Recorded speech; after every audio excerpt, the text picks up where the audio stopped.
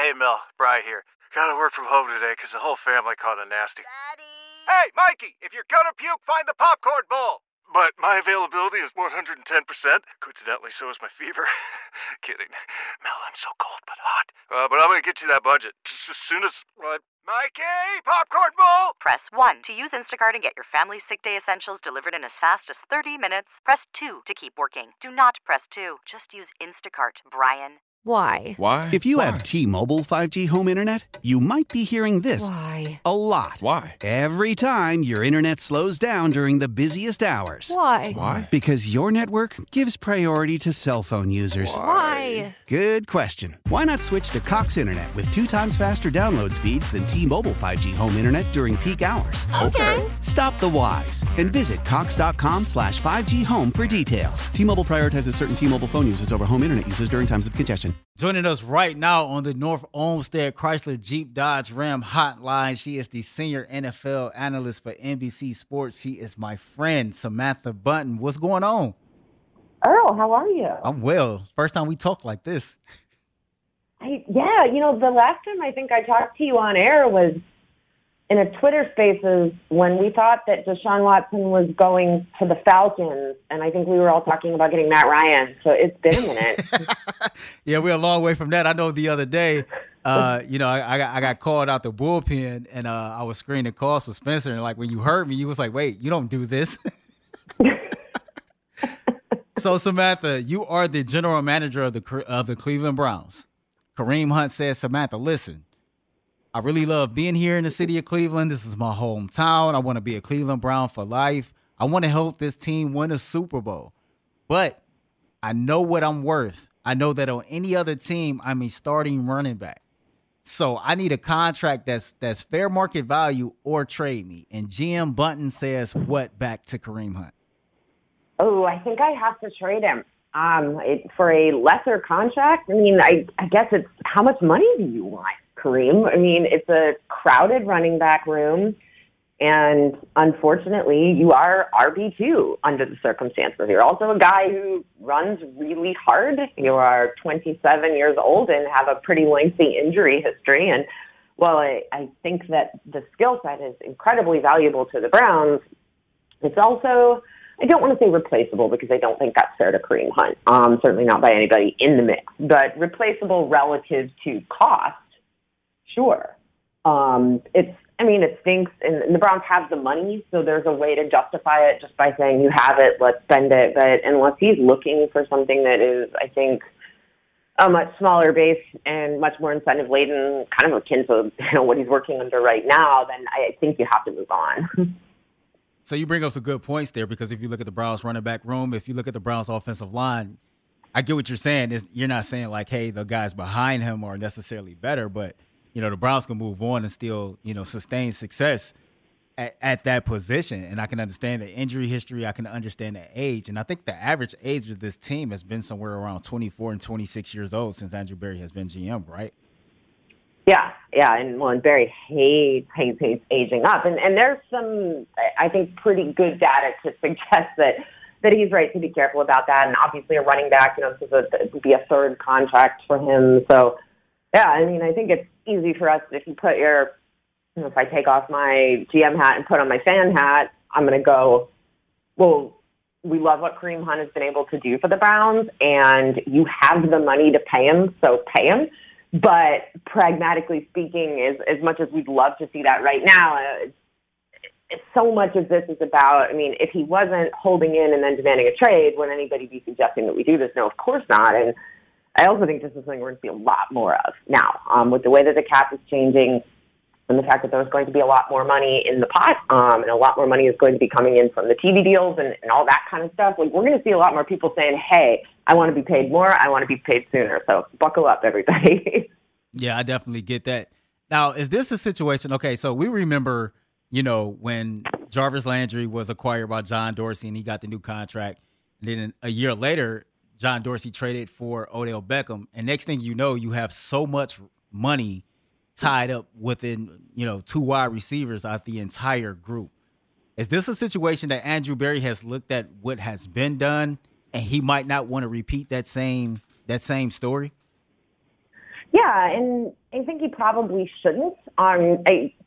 Another thing about this is I think with the quarterback situation being what it is going forward, you're not necessarily looking to sink all of your money and really invest all of your offense into the running back room the way that you used to be, right? So there's that piece of it as well. I think that when you were working with a quarterback who did not have the skill set that Deshaun Watson, presuming that he does make it onto the field at some point this season, has, that you're a lot more dependent on that. You're a lot more motivated to pay for something like that. But I think there's something to what you're saying as well where, yeah, I mean, I don't know that we would truly call that a mistake, the way that was handled, because realistically, what else were the Browns going to buy with that money that would have changed their fate?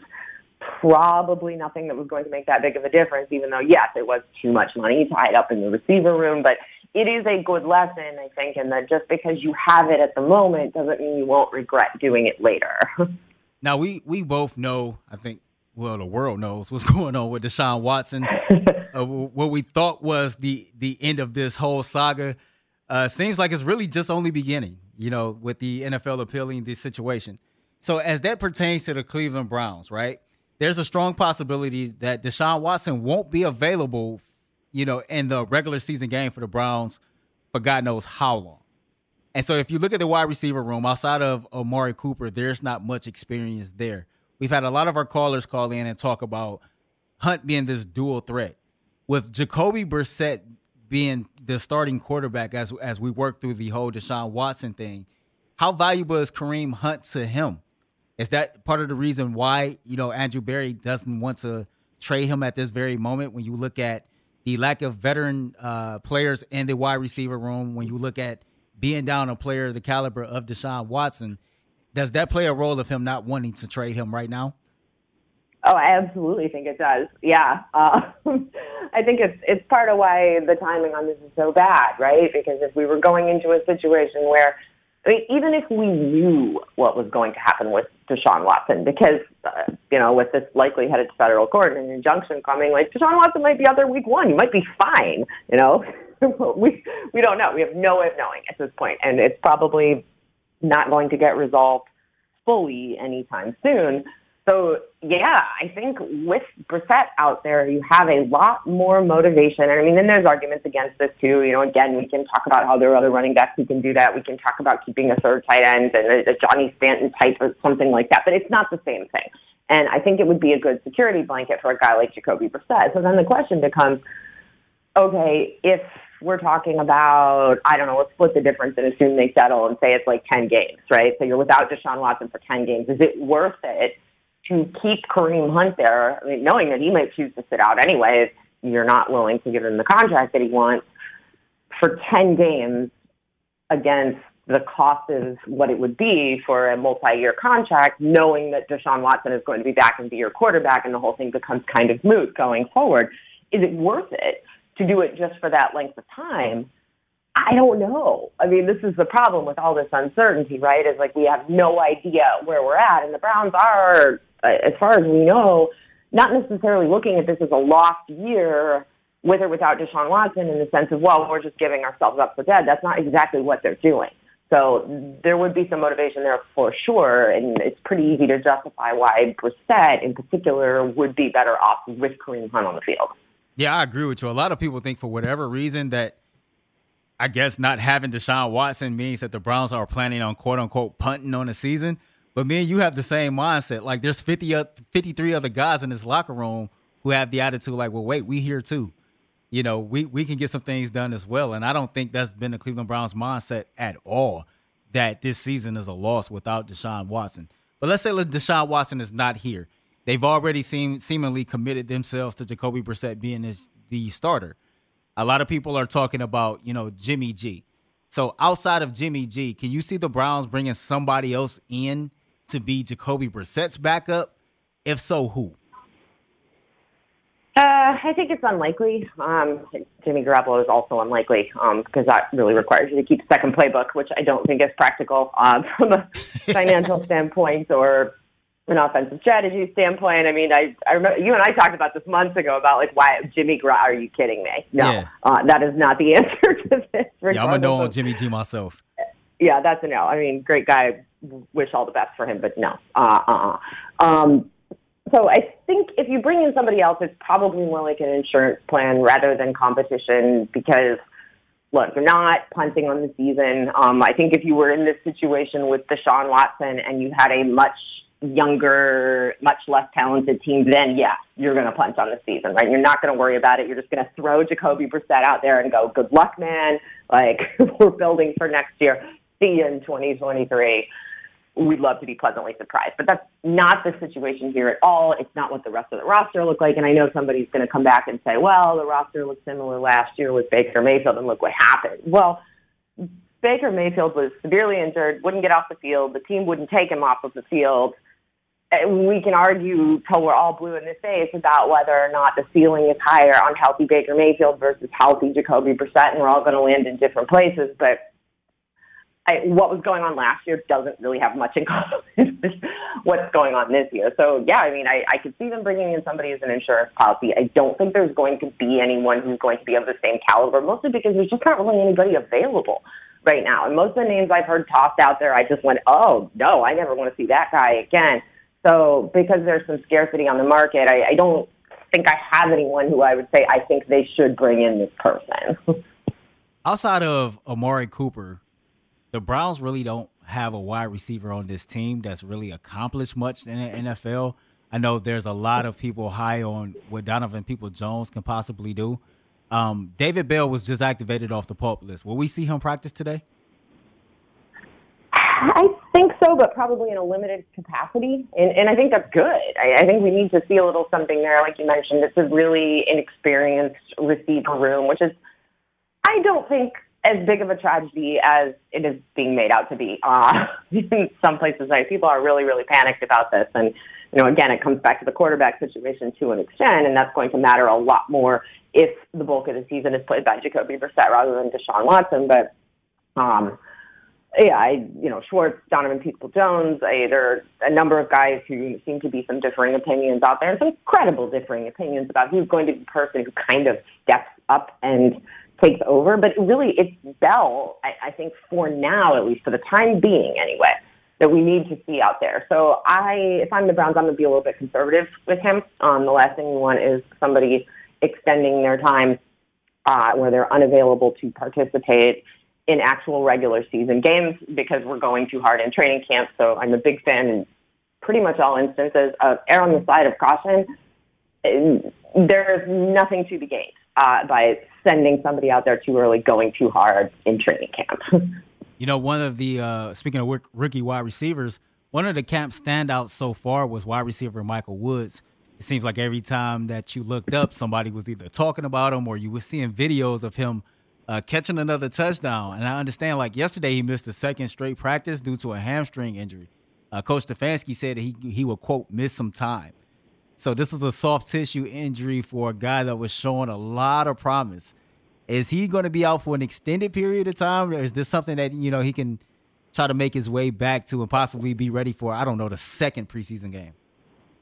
Yeah, I mean, because of the type of injury that it is, it makes me a little bit nervous. And every time we see these sort of early soft tissue injuries like this, you think, okay, I'm glad it's not more serious, but it's also the kind of thing that tends to linger and nag and hang around. So, fortunately, I think we're talking about a player who is extremely unlikely to be cut. That's not really on the table. But again, you don't want to rush him back, right? Especially if this is not necessarily somebody who is integral to your 2022 plan. It's more somebody who everybody is pretty excited about for the future. And I know that we all kind of put way too much stock into what we see early in camp because we're also starved for football, right? It's been forever. We all feel like it's been 10 years since we've seen a game. We're super excited, and we tend to get really wound up about things like that and forget that we haven't actually seen this person in NFL game action. And I'm not at all saying I don't think Woods is a legit talent or anything like that.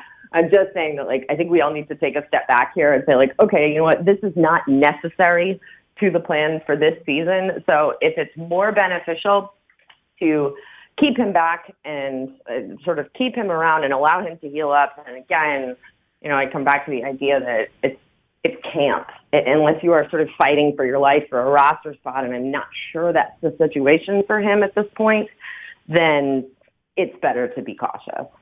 So we have Schwartz that's, working his way back from an early camp injury.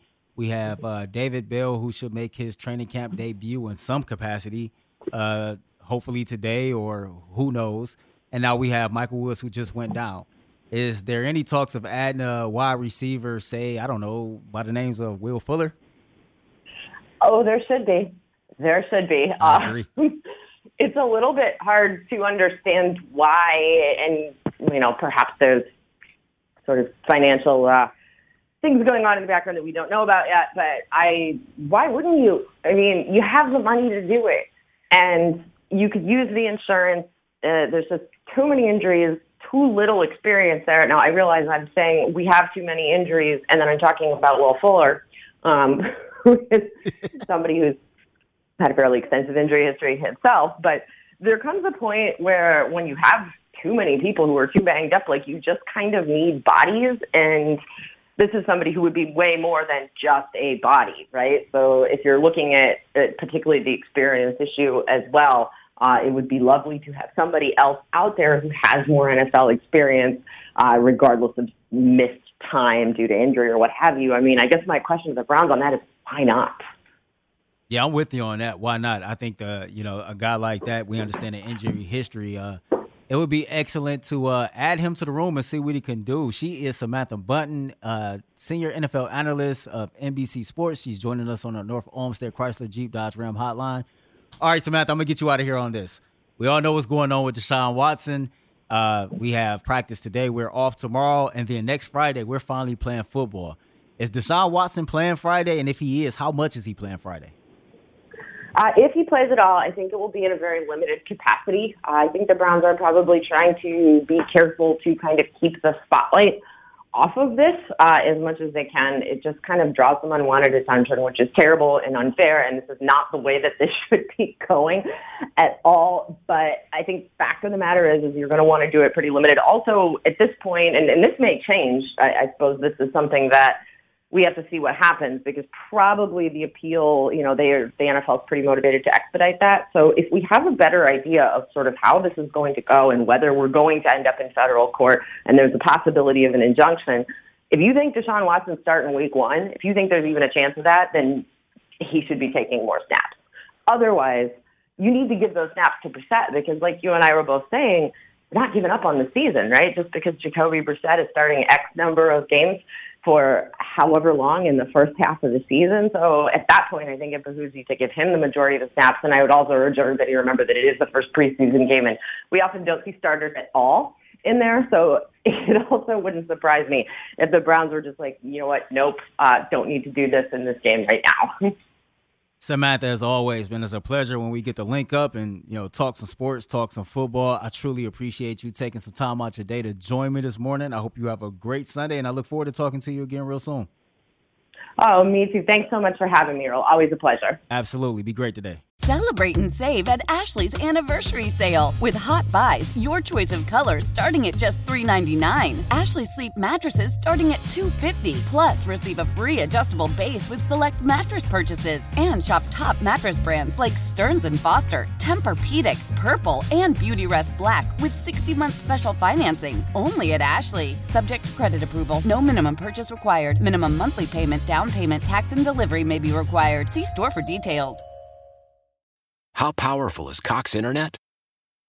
Powerful enough to let your band members in Vegas, Phoenix, and Rhode Island jam like you're all in the same garage. Get Cox Internet powered by fiber with America's fastest download speeds. It's internet built for tomorrow, today. Cox, always building better. Cox Internet is connected to the premises via coaxial connection. Speeds vary and are not guaranteed. Cox terms and other restrictions may apply. Analysis by Ookla Speed Test Intelligence Data. Fixed median download speeds. US Q3 2023. We all agree that reducing carbon emissions is a good thing. And once again, Toyota is leading the way. We hear a lot about fully electric vehicles, and Toyota has them, with more coming in. But we also know a BEV is not for everyone, whether it's because of cost, range, or concern about finding a charging station when you need it. Plus, the raw materials used to manufacture batteries are limited. Enter Beyond Zero, Toyota's vision for a carbon-neutral future. In vehicles and in manufacturing plants, too, in the years ahead. The materials used to make just one long-range battery for an EV could be used to make batteries for 6 plug-in hybrids or 90 gas-electric hybrids. That's why Toyota's position today is electrified, diversified, empowering you to choose how to reduce your own carbon footprint with the vehicle that's right for you, a hybrid, plug-in hybrid, or battery EV. So shop, learn more, and get details at toyota.com/beyond zero. Toyota, let's go places.